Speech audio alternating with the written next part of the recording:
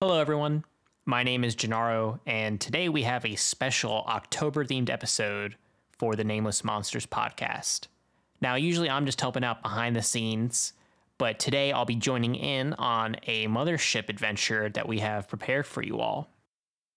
I was introduced to tabletop role-playing games about 10 years ago now, and for the past 2 or so, I've been very interested in this mothership system. Now, for those that don't know, Mothership is a sci-fi horror, very alien-inspired, OSR-style RPG system created by Sean McCoy and published by Tuesday Night Games. And I won't get too much into the nitty-gritty of the mechanics, but the gist of it is it's a D100 system where we try to roll under our stats. Probably the most notable game mechanics are stress and panic. And stress is a number that throughout our adventure is slowly going to rise for our characters. And once they have high stress, they're very likely to panic. And when they do panic, things will go very bad and people will probably die because this is a very lethal type of system. So with that out of the way, let's introduce the rest of the cast that will be joining us tonight. Heather? I'm Heather. If you're listening to this, you probably know my voice by now. I play Mags on Nameless Monster. Super excited to be playing this system that I've never actually played before. Built a couple characters, but never gotten to play. And yeah, super excited to play with these guys. It's going to be fun. My name is Elisha. I am a programmer, game designer. You can find me online on Twitter at Ravenous Flinder. I'm Lester. I normally play Morris on Nameless Monsters. And I have played a few sessions of Mothership, but I think it was only like 3 or 4 in the end. All right. I am Nimrod Zarking. I'm going to be our game master for tonight. I wrote tonight's one-shot as well as 2 other pamphlets for Terrors from Beyond the Cosmos, which is a collection of Mothership adventures that Tempest Tome Games is releasing. We've got 5 adventures total in our box set. You can use them as is. You can integrate them into your game. And we're going to be kickstarting these bad boys in October. So if you like tonight's show, we really want you to check out the Kickstarter so you have a chance to run your own version. And you can find me and my other RPG writing on Twitter at Jean Fartre. That's JeanFartre. That's just one of my favorite Twitter handles. Oh, thank you. It's very good. It's so funny. It's a poor replacement for having lost my actual brand name after insulting Matthew Iglesias. Unfortunate.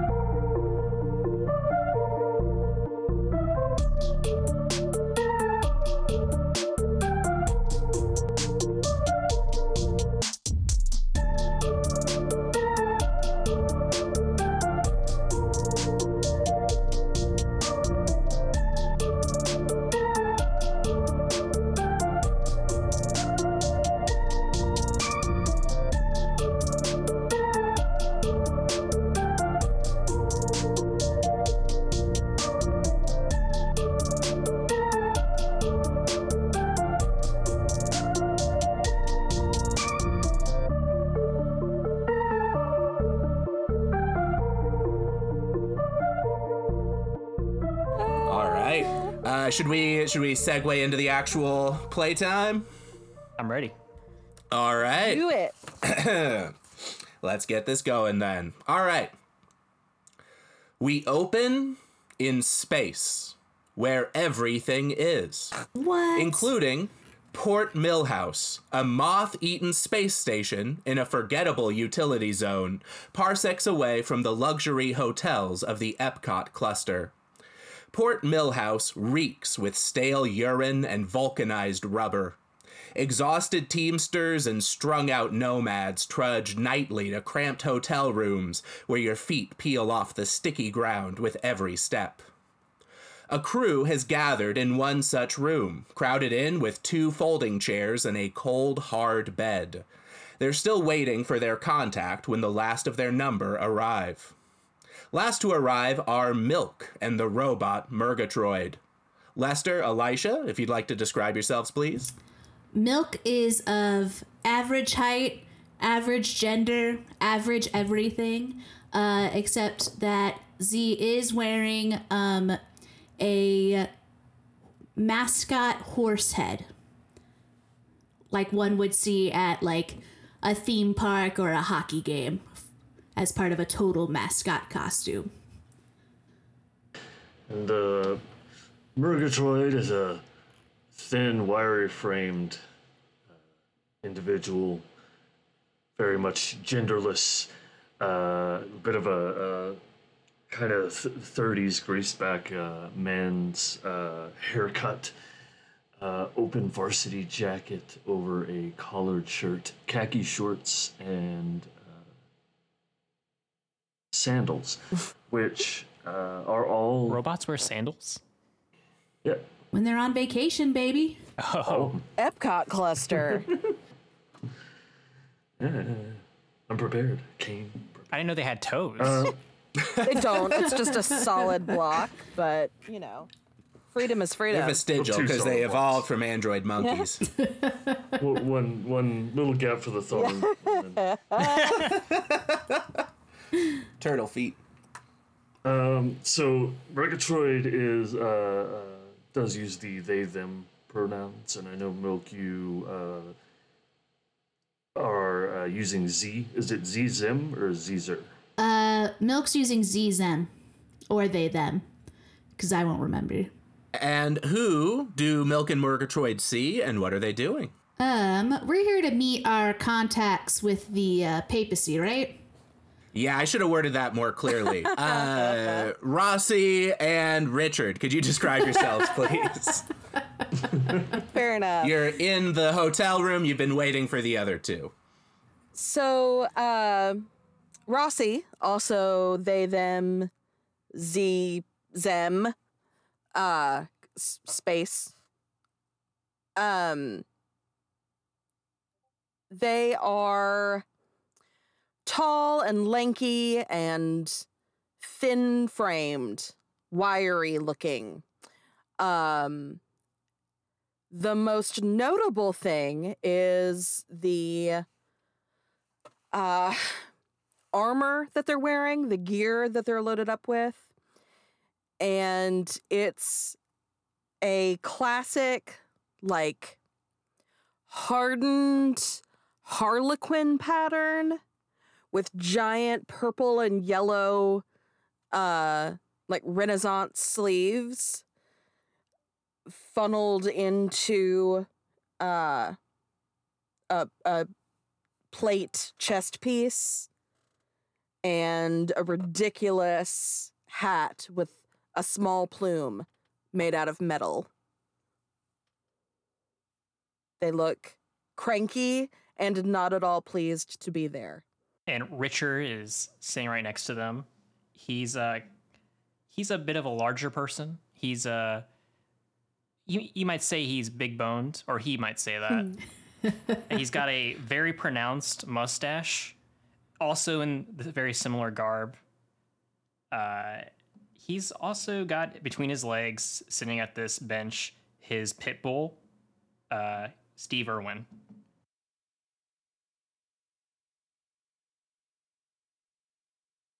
Excellent. All right, team.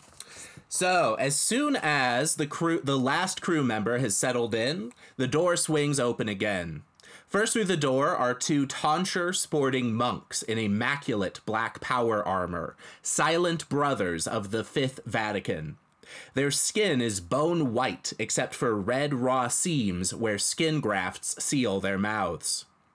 Behind them is a human-sized smear in space, Sister Humility, her features obscured by the gray static cloud created by the warp habit her order wears. There are no pleasantries. Sister Humility speaks, her voice made robotic from the warp habit's acoustic filters. A great heresy gains power in the Epcot cluster. The blasphemer Alamo Crichton harbors a machine there, which his order has declared God's final prophet. This machine, known as Ark, designs chimeras in mockery of God's creation. It purports to rebuild Eden using forbidden algorithms to recreate the lost genome of Adam. You must retrieve the Ark's logic core from the bowels of Antediluvian Park and return it safely to us here. A ship will be entrusted to our holy allies. She gestures to Rossi and Richard. This vessel is swift and sturdy, but unarmed. Be careful. Hope you're getting this, Rossi, because I can never understand these power armor folk. Rossi does not laugh and just, I imagine we're both like standing and saluting and like very formal looking. Oh, yes. Yes. As soon as Sister Humility came in, bolt upright from the edge of the bed, at attention. Now, Milk, where did you say you met these people? I'm assuming Milk just put out, like, you know, Space Craigslist ad being like, I want to get revenge on my employers. Contractors, ugh. That or, like, the papacy does kind of like what the FBI does and just occasionally finds crazy people to do terrorism. Like, either or. I think it's very much the second one there, yeah. Like, on which note, one of the Silent Brothers produces a fairly large oblong silver object from like a hatch compartment on his back.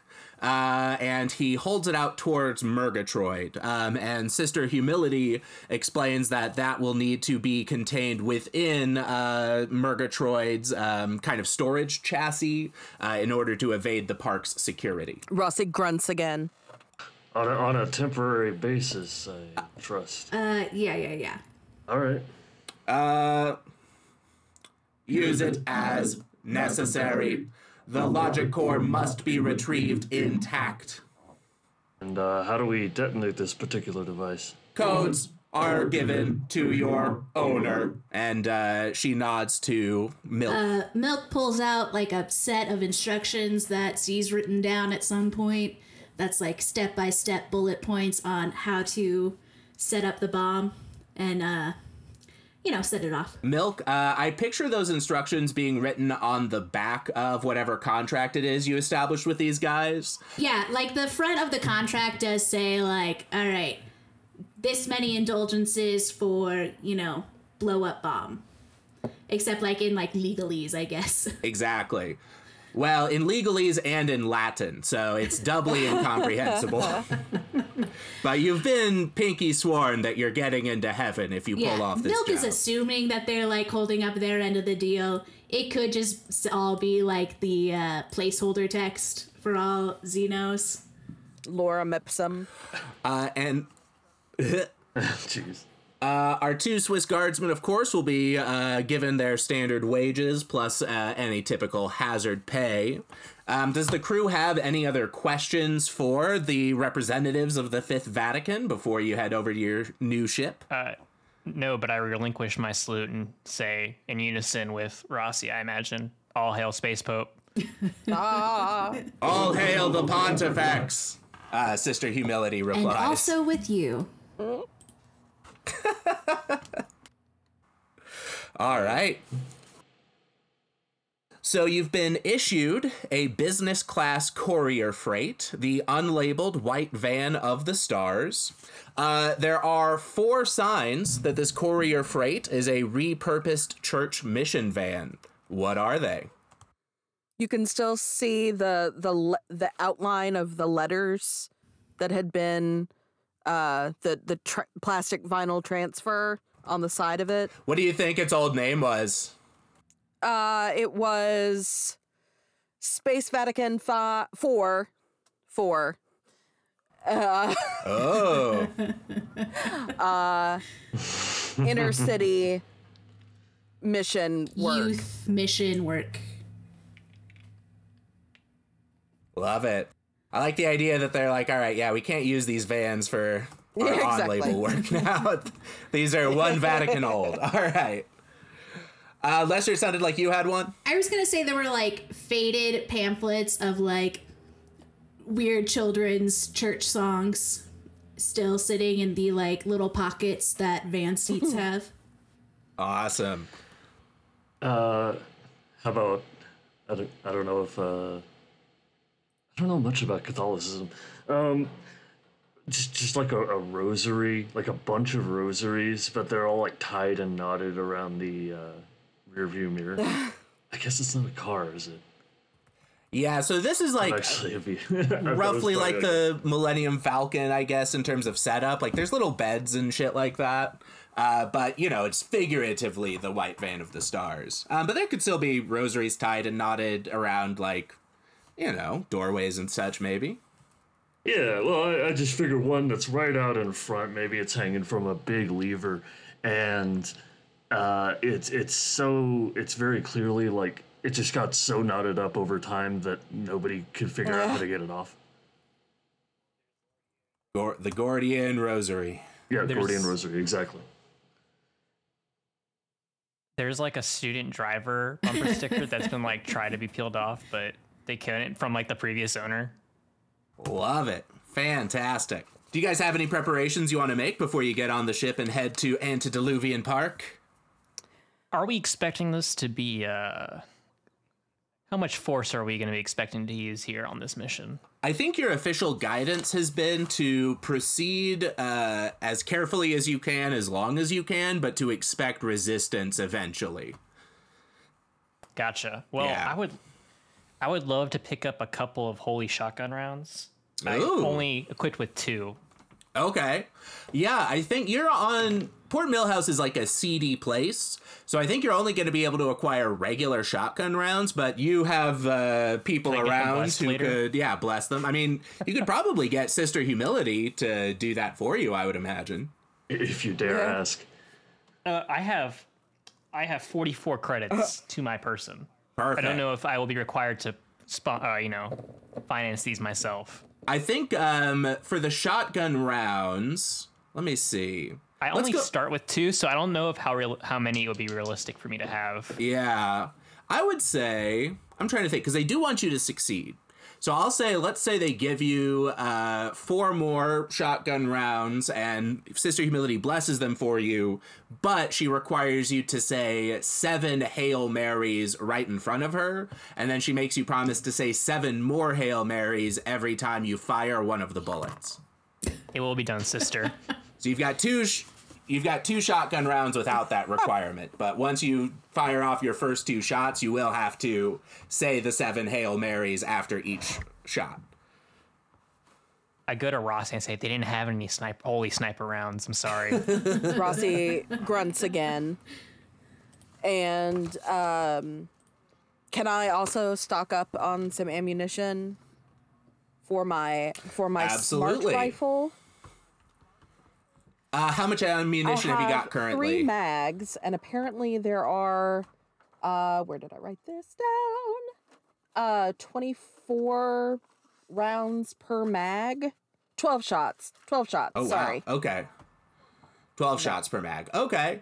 So let's go ahead and say you can get 2 more mags, and similar requirement to him that you'll have to, every time you use one from the blessed mags, you will have to say 7 Hail Marys. I lower my voice and like lean into the sister a little bit respectfully, and I say, is it possible for me to say them before I make the shot? Is that acceptable? The Vatican Council of 3977 has authorized saying it during, she offers in her best attempt to be helpful. Great. I bow my head and back away a few steps. Excellent. Any other preparations before you guys climb aboard? I grab a couple of dog-friendly communion wafers. Oh. Yeah, they eventually relented on whether or not dogs go to heaven. The Vatican is like, fine, the people demand it. I just Yeah. gave All up. dogs. All dogs. Yeah, there have been probably at least one like Catholic space dictator who gave himself a little dog DNA to commit atrocities, but I don't think it panned out for him. Like they, They're like, they fine, dogs get into heaven, but you can't play tennis anymore. That's a sin. That was the best we could do. we have to square the loop somehow. Okay. All right. So, seconds after you guys climb in, your chartered pilot Darius activates the ship, and the space station disappears beneath you as your ship pierces into the nauseating geometries of hyperspace. A high-pitched wail whistles out the windows as the ship's hypersystems hold it together. You're going to have about a 12-hour journey before you get to Antediluvian Park. How are you guys planning on spending that time? Can Milk, like,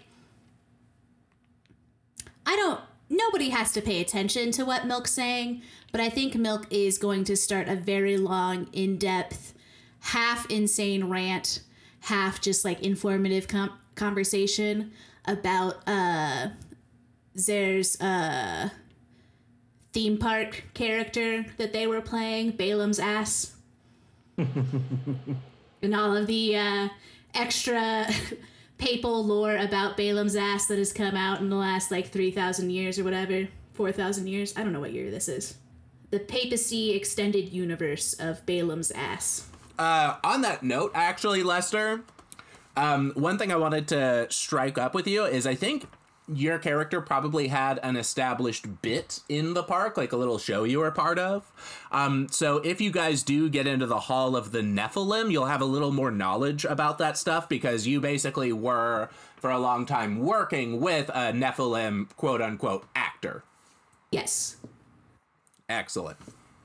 And I think we decided, or at least like we said in passing, that the show with Balaam's ass was basically like getting the shit beat out of them by the audience and then an actor playing it. Yeah, so I think you've got like crowd work they would have you do, and then you would have a big show each day as well. So in the big show, you basically do that little pantomime, but with one of the actual Nephilim. And then like when you're doing your crowd work later, that's when you get your ass kicked just by strangers and tourists and stuff. Because they're like, yeah, I feel just like Balaam now. So immersive. I think that Richard's initial annoyance with Milk about being a contractor is like immediately waived when he finds out that Milk worked in the park, because Richard always has been wanting to visit this park. He's finally getting to, unfortunately, has to work, but he's like, so you my God, you were in what was the show you were in? He wants to hear everything about it. And he's like, can you tell me, is it true that 3 people died on the what do we call the roller coaster? The harrowing of hell. Oh my God, is it true 3 people died on the harrowing last year? Yeah. Oh, Rossi, we need to get it. We need to get in line for that. I don't care. Yeah, okay, Dixon. I think Milk is going to be like, just between you and me, it was actually 6 people, but we covered up 3 of those deaths. Oh my gosh. I think Rosie doesn't like space travel. They get really nauseated as soon as they're out of artificial gravity. And so in order to distract themselves, they have spread out one of those novelty, like the tourist maps of Epcot, where it's got the illustrated icons all over it. And they are trying to like measure distances and look for likely nests that they could occupy at various points. Rossi, I want to reward that because I feel like you would also in that time be able to and have reason to look at a map of the park itself. So I'm briefly in the chat just going to write a brief description of what the zones in the park are so that or at least the public facing zones, so that when you get there, you'll have a little bit of ability to attack it more strategically. All right. Dope. And I guess Murgatroyd would probably be paying close attention to whatever Milk was saying out of, a sense of protocol. But in this case, since I've heard all of this so many times, I'm going to go talk to Rossi while they do this and get an idea of what strategies Z has in mind, and maybe ask a little bit, what kind of work have you and Richard done together before? I'm curious. Well, there's not a lot that I can tell you about openly. Vatican has a pretty strict NDA when it comes to wet work. Shoot, I'm not supposed to say wet work either. Dang it. The Vatican V has a very strict non-disclosure arrangement with all of their employees. But I can tell you that this is not the first mission of this type that Dixon and I have worked together on. Yeah, of course. I'm interested in, I guess, not specifics, but practical, useful information about the people we will be working with. You understand? And Murgatroyd will just start asking further questions, trying to keep things vague, and liberally using the word wet work.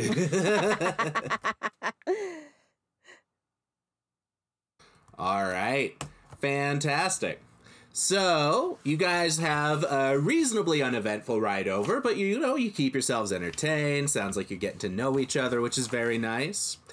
After about 12 hours, you emerge from hyperspace. The terrible wailing of the ship's hyperspace system disappears, and you find yourself floating in space right outside of Antediluvian Park. Antediluvian Park occupies a giant brass sphere in space. The exterior is tiled with recreations of Da Vinci's Vitruvian Man, the limbs altered in each tile to resemble a different creature, a crab claw here, a cluster of mushrooms there, etc. The hangar appears as a small section of 4 empty tiles, revealing a runway within. The interior is filled with recreational ships, pleasure barges, and freighters like your own. You can see giant elevators beyond leading down into the park. I'm sorry, I have a question. Heather has a question. Will Dixon and I be able to wear our uniforms down there? Is the degree of stealth required so much that we need to reprogram our armor or anything like that, or can we go as ourselves? It is a theme park, and it is a religious theme park, and you are wearing the battle armor of the, what sounds like wet work doers of a rival church. So I would say probably, some kind of disguise would be a good move for you two. Thanks for bringing that up, because that's a pretty, you guys are just walking in as, it seemed like a reasonable question to ask. I am going to say, unless you veto this, that we can reprogram the armor that we are wearing. Like, there is some field generator that's we've got a pit boy on our arm that we can reprogram to make it look different. I think that's completely fine. I think what I'll say is, because you guys are you're working for a real organization that has its shit together. So when you're just interacting with like regular park staff, like ticket counters, food court dweebs, shit like that, they're not even gonna question the glamour. It's not gonna occur to them to look for that. When you're interacting with park security, however, they will get a chance to potentially see through the disguise, since you're probably not the only people in the universe with this tech. Yeah. Cool. So, yeah, that. you can disguise yourselves effortlessly until you run into someone who actually matters, basically. That seems fair. On a related note, they do probably have at least some cursory scanning for weapons and things like that, because I was just going to say. And I think they'll be a little more lenient on this than most other major theme parks, because it was founded by Texans. But they still have to do something. The Texas? The creators of Antediluvian Park culturally descend from the Texodus of 3009. Wow. So they're not really from the Texas anytime recently, but culturally it's a sort of mythologized homeland for them. Could I get us through security in any way by just claiming I'm here to, like, pick up some of the shit I left behind in my employee locker? Yeah, you need 2 armed guards. It's like I had like I provided my own mascot suit. I think that's like of a much higher quality than all of the other mascot suits. Like that's how into the role of Balaam's ass Milk was. And so like there's like 2 or 3 different copies. Balaam somehow ended up with like 3 employee lockers, whereas everybody else has to like share one just because Z had so much shit to go along with their act. If you guys wanted to Star Wars it a little bit, because Janara, you do bring up a good point about the 2 armed guards, but you could do we have a disgruntled employee here. They say that they have some things left that they have to retrieve. We're just here to supervise and keep this little rascal out of any trouble. Would potentially be a story that I could see these people buying. Yeah, let's do that. And I'm the toaster. Yeah, you're just like the first piece of property they found, but he's got caches all over. I'm assuming Milk is already pretty well known to security. I'm assuming suicide mission from the Pope was not Sarah's first attempt at getting back at their employer. Absolutely. Like you're someone that they say has like suicide mission from the Pope vibes, like since middle school has just been a thing people have noticed about you. Voted most likely. So you guys are driven in by your pilot, whose name I immediately forgot. Darius. Darius, thank you so much. See, I don't even need a brain. I got you brilliant people here.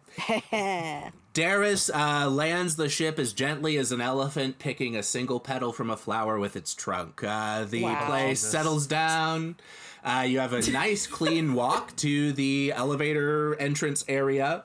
You can tell that this is a busy, popular place. Unlike Port Millhouse, where most of the parking spots, for lack of a better word, were unoccupied, this place is pretty crammed to the gills. Like, it's, again, a testament to Darius's piloting skill that he's able to even find a spot as efficiently as he does.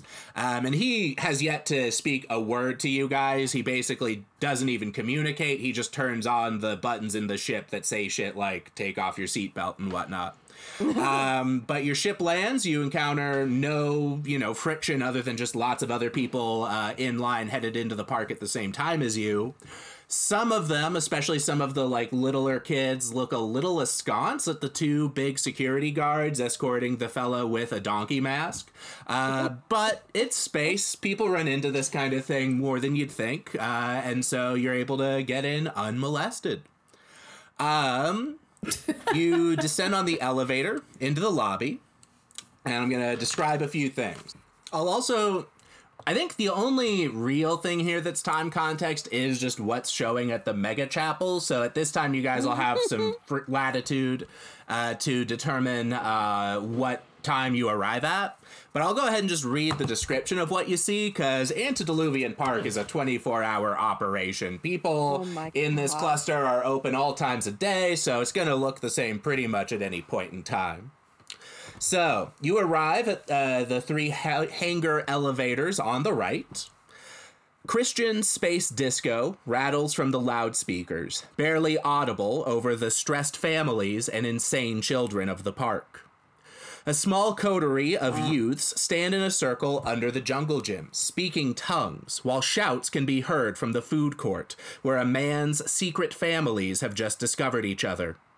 A pair of squat, bobble-headed mascots in yellow and purple felt hold the weeping man's husbands apart as they attempt to fistfight one another. Others have their own dramas: ecstatic prayer, wild-eyed screamers, people weeping and laughing.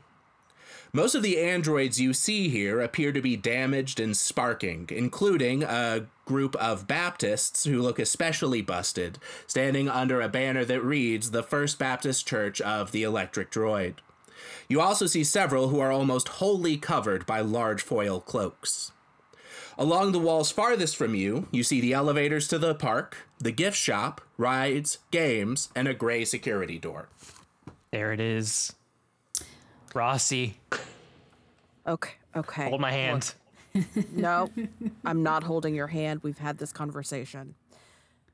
What I will do, and Rossi looks around, makes eye contact with Dixon, says, I will go and hold your place in line while you go get me a hot dog. Do you think they have a quick pass? You know, we should have asked. We should have asked when we got our tickets. Didn't think about it with the job going on, but Yeah. with Yeah. that line, though.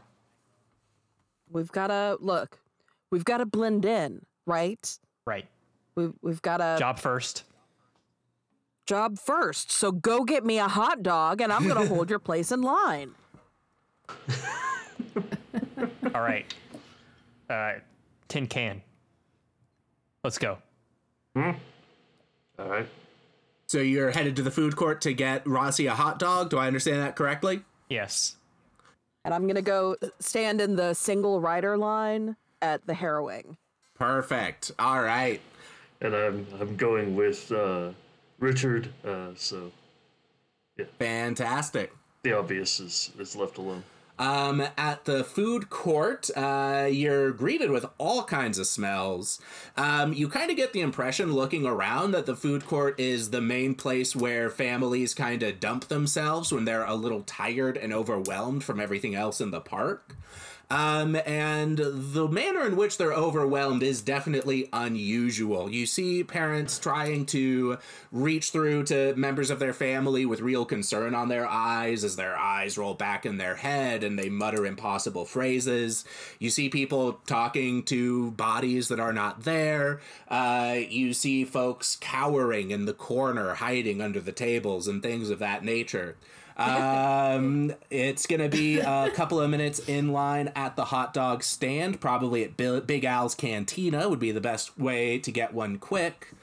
I noticed though, so we've got one of our guards is at the food court, one of our guards is with the ride.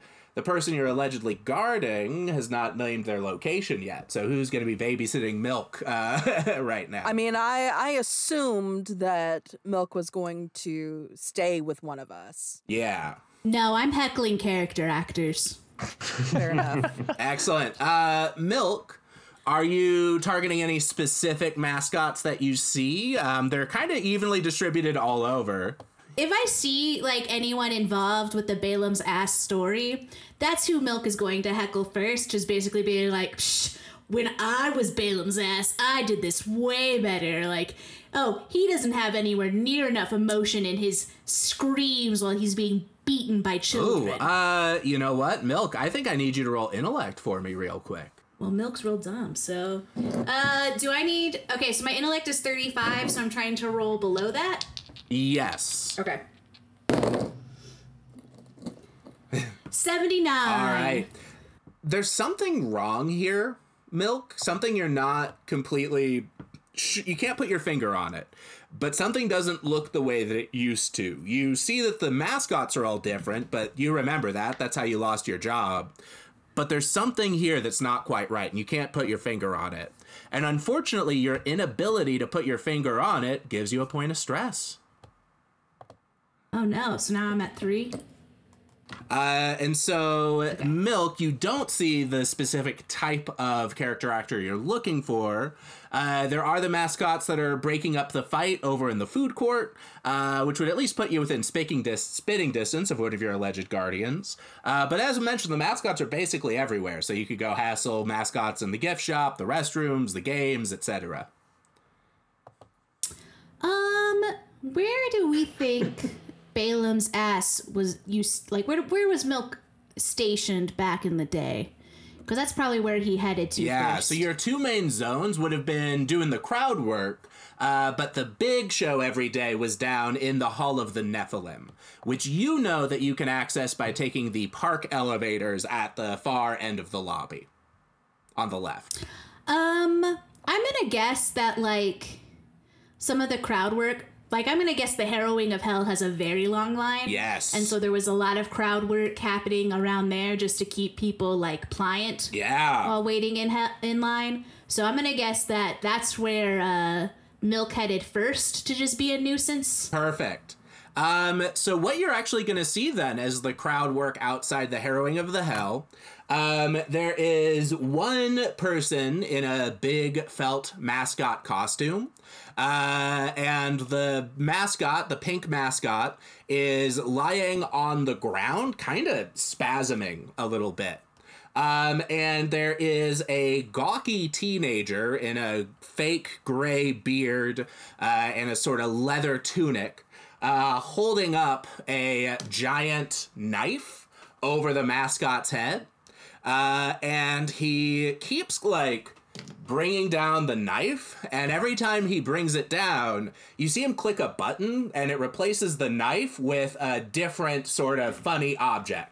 So he brings it down once, and he's like, ah, and he's like weeping and sobbing, clearly with grief at whatever it is he's pretending to do. But then when he pulls the knife back up, instead of being a blade with a stabbed mascot, it's like a bouquet of flowers. And so he looks at it and he gets all consternated, and then he clicks it again and it turns back into a knife, and then he starts sobbing again because he thinks about what he has to do, and then he repeats it all over again, and this time it's like a big floppy dildo or something like that. Is this the Binding of Isaac? Yes, amazing. It is. Amazing. I mean, I think Milk's gonna go over there and start, like, critiquing Abraham's emotional connection to his character. What is Milk gonna say? Oh my god. Give me some dialogue here. I need to, if I'm gonna be this teen.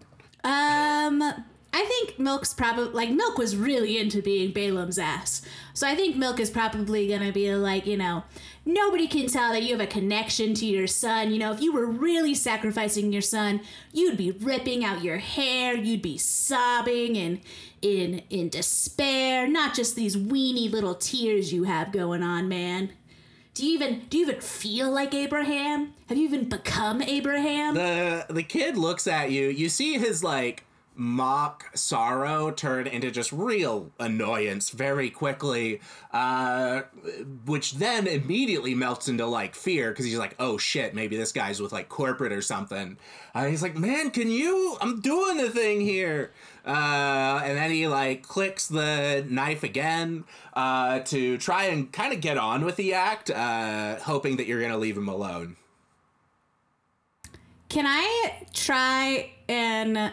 Man, like, I feel like Milk would try to, like, bully his way into the act to be like, let me show you how it's done. But I also don't know if that's going to cause us too many problems. I mean, be bold, right? All right. Milk's going to try. Milk, who is still wearing the horse mascot head, is going to try and bully Abraham out of this scene so that Z can become Abraham and show Abraham how it's really done. I think if this is going to be emotional bullying, you're going to need to roll intellect. I think if this is going to be physical bullying, you should roll strength or speed. I'll roll speed because that's my highest stat. All right, and then you'll have to tell me a speedy thing you do to drive this teen into submission. Would sleight of hand to just steal the dildo work? That'd be great. Yes, that'd be perfect. That's kind of what I was hoping you'd say. 003. All right. You said is equal to 3, right? Yes, so you succeed. You effortlessly snatch the dildo flower knife from the stupid teen's hand. The moment you grab it, you do hear a click. You see that there was like kind of a hidden button closer to the base of the thing that he had been holding down. And when you sleight of hand the knife away from him, he's like, don't! And at the same time, the mascot stops having its little spasms on the ground. Oh dear. Interesting. Roll speed again. I got 15. Is that a success? My speed's 39, so yes. All right. You can act, and this thing is getting up. Hold on. I'm looking up Bible verses from the Binding of Isaac. In the meantime, Richard, I'm noticing we may have an issue over here. What a freak show. Yeah. Richard, you're just about to get your hot dog in line. You can abandon the hot dog if you want to go intervene, or you can wait for the hot dog first. It's up to you. Can I ask 2 questions? Yeah. How close is Rossi to the front of the single rider line as opposed to how close they are to Milk at this moment? So you guys are kind of, I would say you guys within mothership terms are nearby each other, which means you're within an actionable distance of each other. Okay. I think if Rossi wants to intervene in this, I'll need you to roll speed as well. Okay. Well, I will do that. I will forego Dixon's place in line for the good of the mission. I'm at least not holding a place in line, but that brings up a question to me: is do we have communications means? Are we wired or? I think think just have headsets. Rossi The and I, Swiss right? guards definitely are. Yeah. But just the two of us. Yeah, we I have. know Milk and Murgatroyd, you guys don't really seem to be simpatico enough for that, if I'm going to be honest. But I think we said that, like, Milk had just left Murgatroyd in the closet for months. right, and only brought him out for everything I like know. Balaam roleplay. Oh. Yeah, everything I know about Milk is basically from living in the walls and listening. So, It's very Encanto. Poor. but Murgatroyd understands the utility of the situation here. I'm going to I will head over and I will let Richard know that I'm gonna do my best to diffuse this situation while not interrupting the clearly mission critical activities that you two are involved in right now. I'm glad you understand. In that case, I'll let you also roll speed, Murgatroyd, to see if you want to, what order in which you're able to get involved. All right. 45 does not beat a 31, I believe. All right, so you're going to take a point of stress because whatever the mascot does, it's going to do it before you get to do anything, and just the fact that it's kind of an unknown and you know shit's getting spicy just gives you this sinking feeling in your gut, you know? And Rossi, what did you end up? Did you end up succeeding at your speed roll? I have not rolled yet. I was waiting to see all right. what happened. Oh, I rolled a 6. So yes. All right. So you and Milk are both allowed to go before the mascot does whatever it's planning on doing, so make it count. All right. Okay, so Milk is going to yell in a booming voice, "The Lord will provide!" And then he's not gonna, like... Milk was letting people, like, actually beat them up as part of the Balaam's ass, and so I think Milk believes that real blood needs to be drawn to really, like, commit Yes. to the act. So he's not gonna, like, press the button to turn it into, like, flowers or a dildo. Awesome. So he's gonna yell out, "The Lord will provide," and then he's gonna bring down the knife onto the mascot character while screaming out, my son, oh Lord, I provide with you my son, and, like sobbing as best as he can within like the horse mascot head that he is still wearing. So just like human tears leaking out of your horse neck. Yes. Just sobbing and like pulling at his clothes. What's the crowd like right now? I think I'll consult the cards. Give me a second. They're eating it up. That's kind of what I want to say. Oh, no. The crowd is deeply concerned. People are actually, like, they get the impression right away that this is a crazy horse-faced man. And a lot of these people have already been kind of stressed today. So the good news is the line shortens. A lot of people are scattering. That is good news. Plenty though are like taking out their space iPhones and they're like terrifiedly filming this because they don't really know what's going on, but they think it'll blow up, it'll get clouded. Now for you though, Balaam, I am gonna need you to go ahead and roll combat for what sounds like attempted murder. May I, in this moment? I got a 52, which is a failure. Take a point of stress. Okay. All right, yeah. And I think the way that's going to work is you do stab into the mascot costume exactly where a heart should be in a person. And there's just... one of the things you notice is there's not a sternum there. It's just like you stabbed a big thing full of goo. And your knife comes out wet, but it's the wet you get when you like put it in a partially cooked loaf of banana bread. It's not like I grievously injured a creature wet. So you're taking a point of stress because you fucked up. You thought you were in a good position to fuck this guy's day. And also you're taking an additional point of stress because you've just discovered you are not interacting with a human being at all. So 2 points of stress I'm at total. 5 now. That sounds right. What's the maximum? The maximum is 20, but I am also afraid that since this is really your first time interacting with a thing like this, and you're doing it in such an egregiously negative position, I'm going to need you to roll a d20, and I'm going to need you to get higher than 5 for your own good. This is a panic check, baby. I got a 7, bitch. All right. So you feel the panic rise up in your chest. You feel it threatening to devour you, but you're able to keep cool. You're a proper psychopath. So this is rough. This is weird, but you can roll with the punches. As bleak as those punches may be. Profession. Yeah, I was going to ask, I assume that since these two performers, human or etc., I assume that since this is the scene they are playing, that somewhere nearby there is a sheep just waiting to be scooped, right? Like somewhere. No. Well, because God replaces Isaac with a sheep. In the story, Abraham looks over and there is a ram caught in a bush. Yeah. Roll theology to see if that's true. Well, I am not trained in that.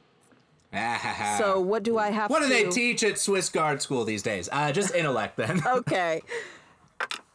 Man, these dice are hot. That's a 12. Fantastic. Yeah. Yes. In this particular case, the lamb in question actually does just appear to be like a giant roasted gyro cone that just has like a meat, ham, head. You know, you get part of the like. You can immediately intuit the climax of this is that they like slice off a bunch of gyros and they serve them to the crowd, you know, and everyone claps. Yes, and they're I full love of it. Delicious food. Very pig roast atmosphere. Yes. I don't know what you're going to do with that, but yes, there's a giant gyro in the shape of a lamb. Well, that's what I want to do is I want to, in Rossi's very flat affect, I will yell, "Behold!" and just pull this ham gyro thing and throw it on top of these actual employees and try and push Milk away from this situation. Which I think Milk is probably going to see Rossi as the angel who intervenes to stop Abraham. And so Milk is like, yeah, this is part of the show. Let's go. All right. So I think, though, Heather, that sounds like two kind of distinct actions to me. That's fair. So I think I am going to need you to choose for me. Are you going to focus on placating the crowd with roast meat, a classic move for the Catholic Church, or are you planning to prioritize saving this big dummy who's just gotten you in a bunch of trouble? I'm trying, somebody talk this out with me, because I'm trying to figure out what the Vatican would prioritize here, because Sister Humility said that we needed that the goal is the logic core, and to be stealthy about it as much as we could. To tell you the truth, in terms of prioritization, then appeasing the crowd helps with stealth, and like Milk is an asset, right? But you do have other ways of proceeding on the quest if need be, right? I don't know if this changes things, but I am also envisioning that this is not the first time Milk has, like, decided that Z would do a better job at a show than the actual actors. Yes, I think that makes a lot of sense, and that's actually probably going to become relevant fairly soon. But first, I need to know exactly what Rossi wants to do with her turn. Their turn, sorry. You're good, you're good. Like I said, I'm misgendering myself, so...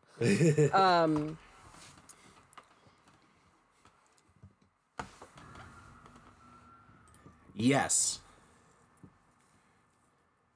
And Richard, do you want to go ahead and roll speed too, just to figure out where you are in initiative, even if you do choose to... But you do have me approaching the scene as well. Yes. Ready to cover whatever you're missing, you know? Right. Yeah, let's get everybody in the mix here. Where you are on the hot dog line? Sorry, I rolled a 46 on speed. Okay, so that's a failure, right? Yeah.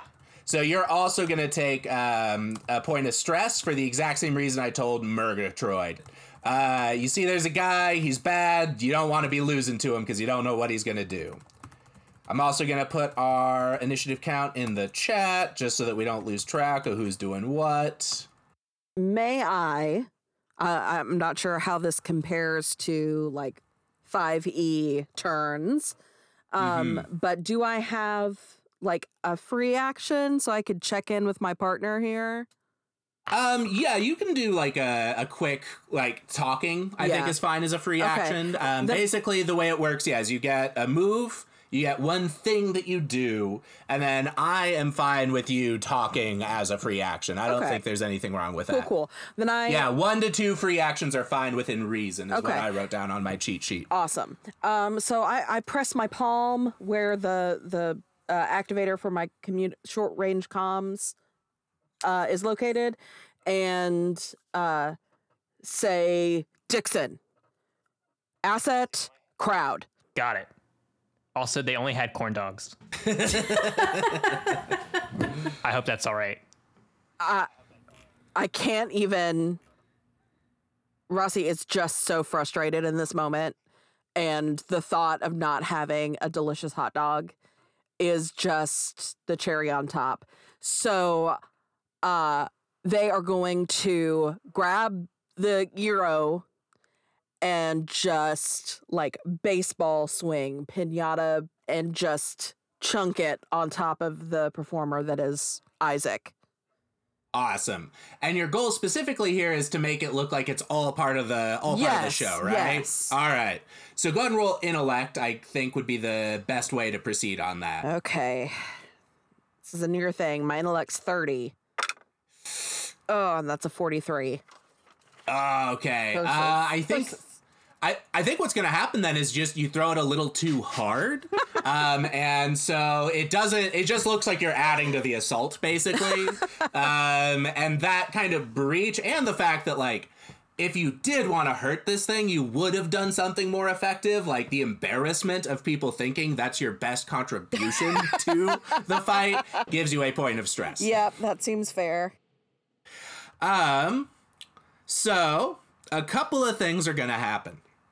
The thing wrestling Milk, is going to wobble its head super fast, and the big mascot head is going to go flying into the crowd.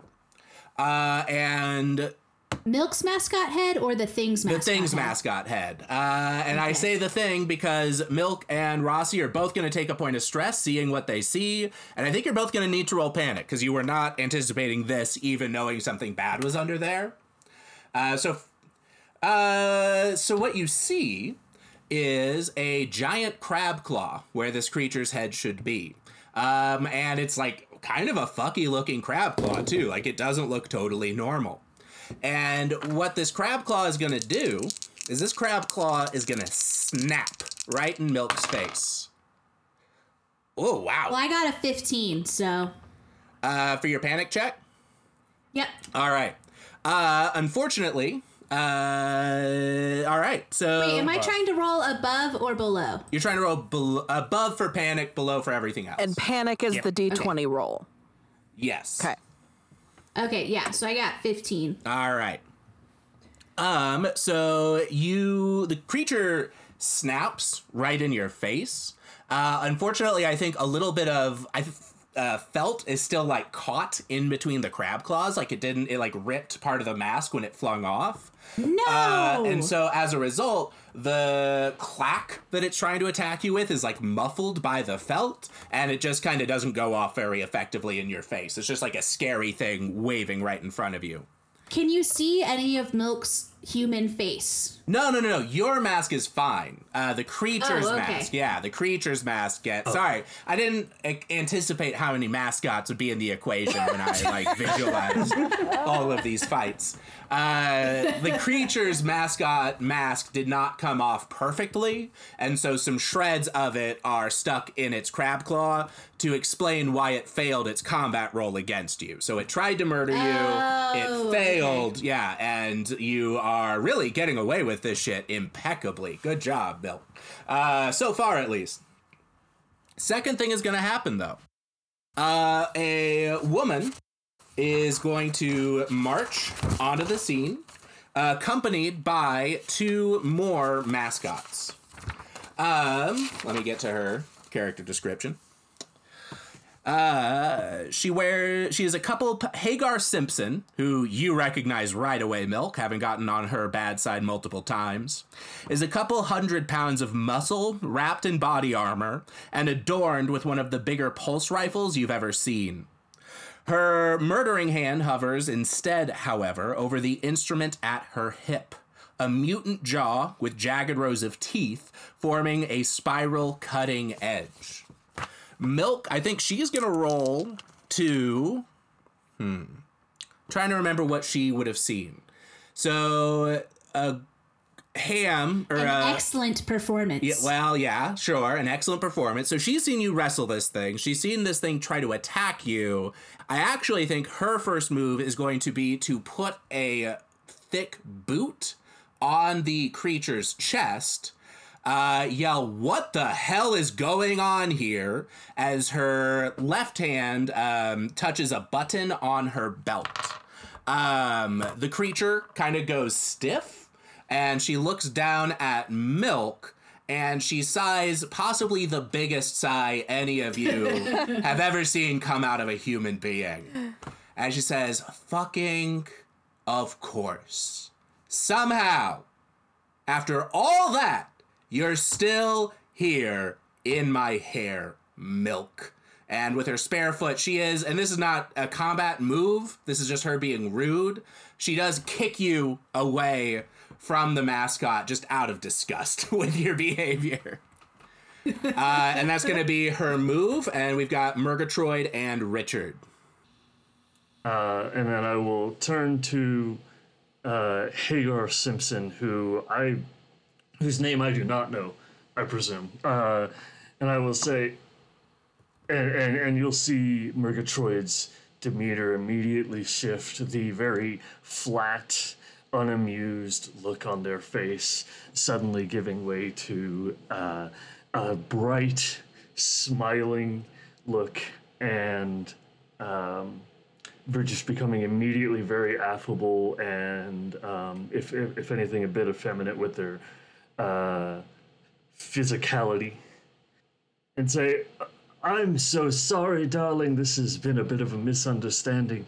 We're here with the Double Iris Protections and Legal team to discuss my client here, Milk's situation regarding their severance and property on the premises."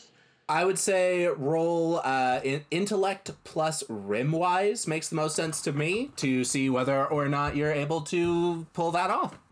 Thank you. I was going to say linguistics because you could say I maybe peppered in a little more legalese than I actually did there. I'm getting ready to read some Bible verses. All right, here we go. 28. So I definitely pass. Nice. No matter what bonuses I get. I have a 52 int. Very nice. So it won't be her turn yet, and I don't know what Richard has planned, so I'm not going to officially drop initiative, but you do definitely see her, like... You see her posture change from outrage to, like, a little bit more professional. Like, an adult has been presented to her, who has at least said something that makes sense. So she is at least going to, like, probably stop and find out what is going on now. Yeah.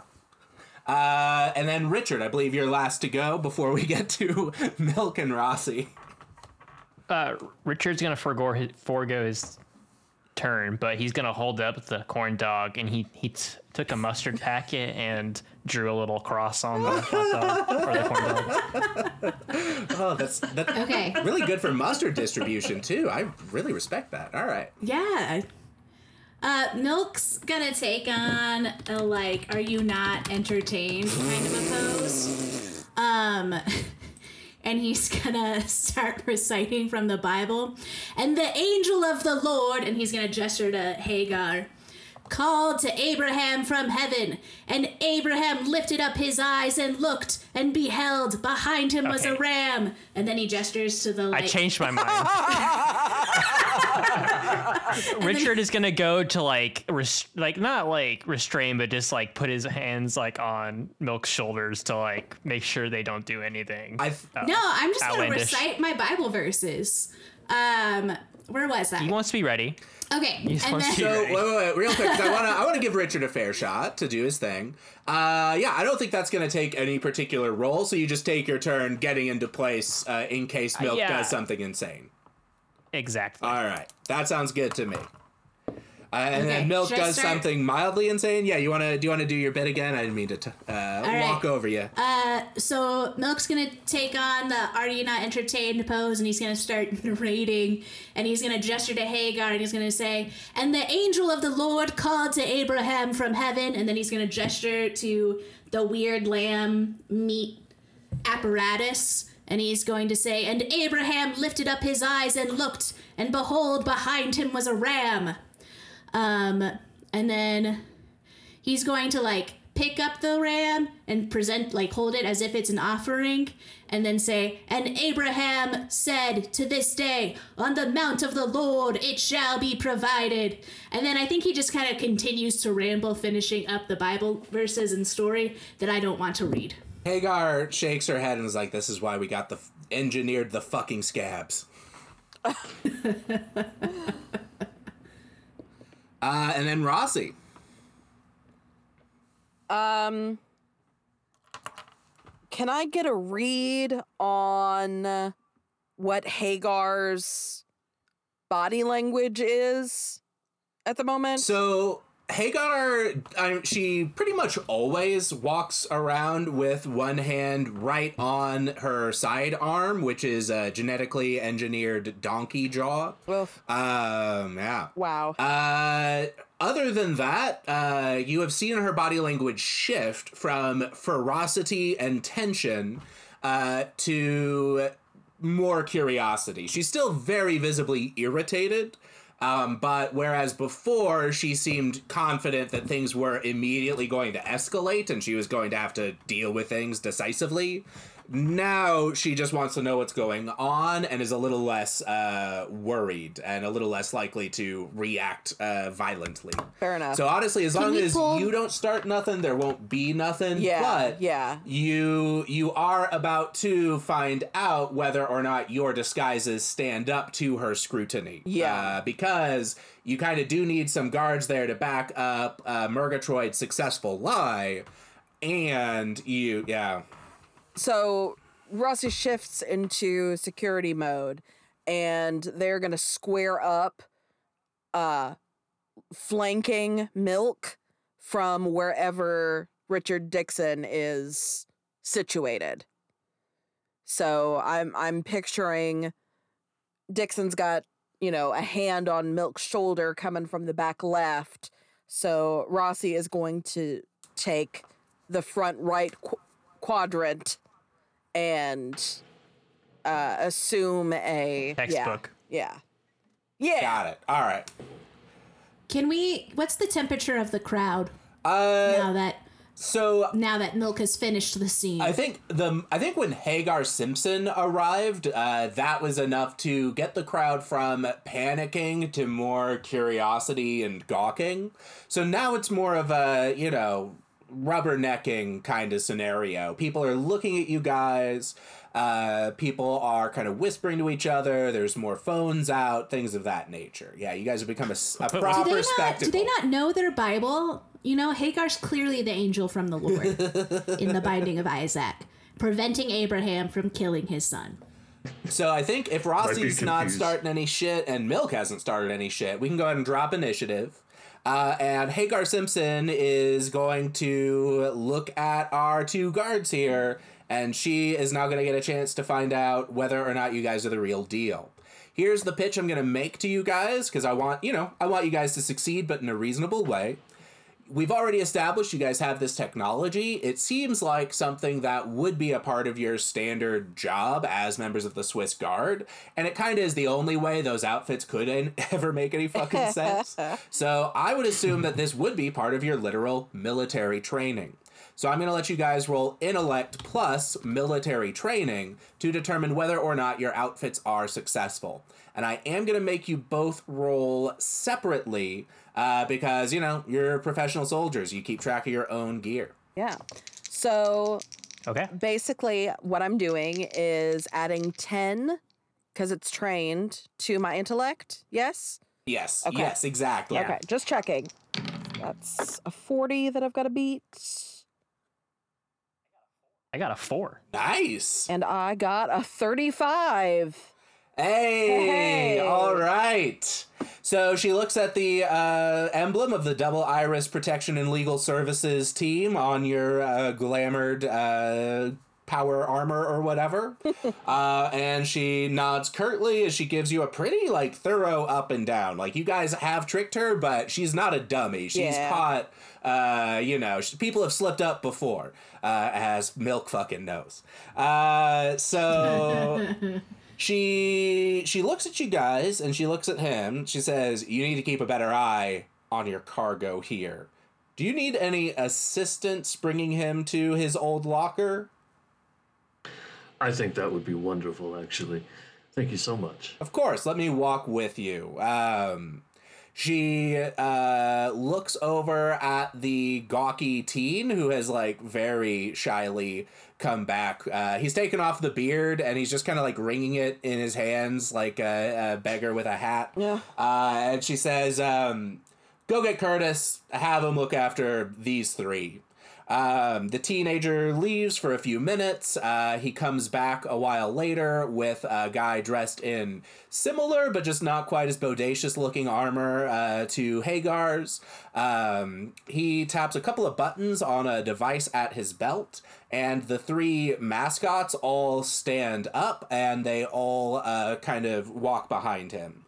And as he is approaching, he eyeballs the one mascot that lost its head, and he pulls from a little compartment on a bandolier at his chest just a simple yellow plastic bag.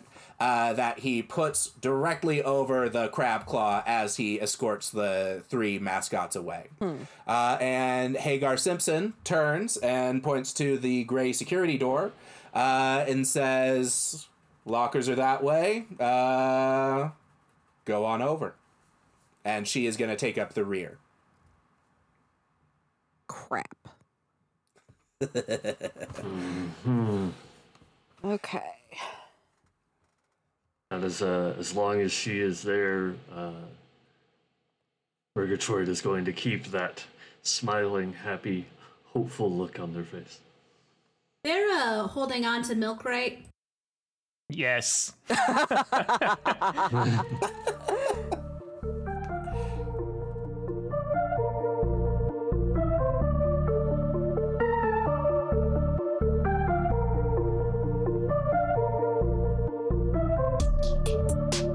Hey everyone, Nate here. Thanks for joining us for this very special episode of Nameless Monsters, where we learned to never leave Lester unattended in a theme park.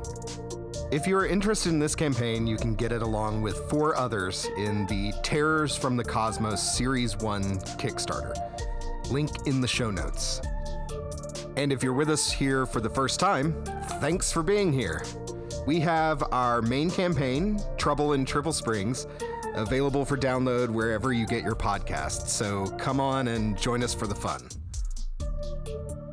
Finally, if you liked the show, please tell your friends about us. I can't tell you how much it helps to get the word out there. And while you're at it, you can rate and review us on whatever platform you enjoy the most. Oh, and I promise, one last thing. A lot of this wouldn't have been possible without our friends and other creators at the Cast Junkie Discord.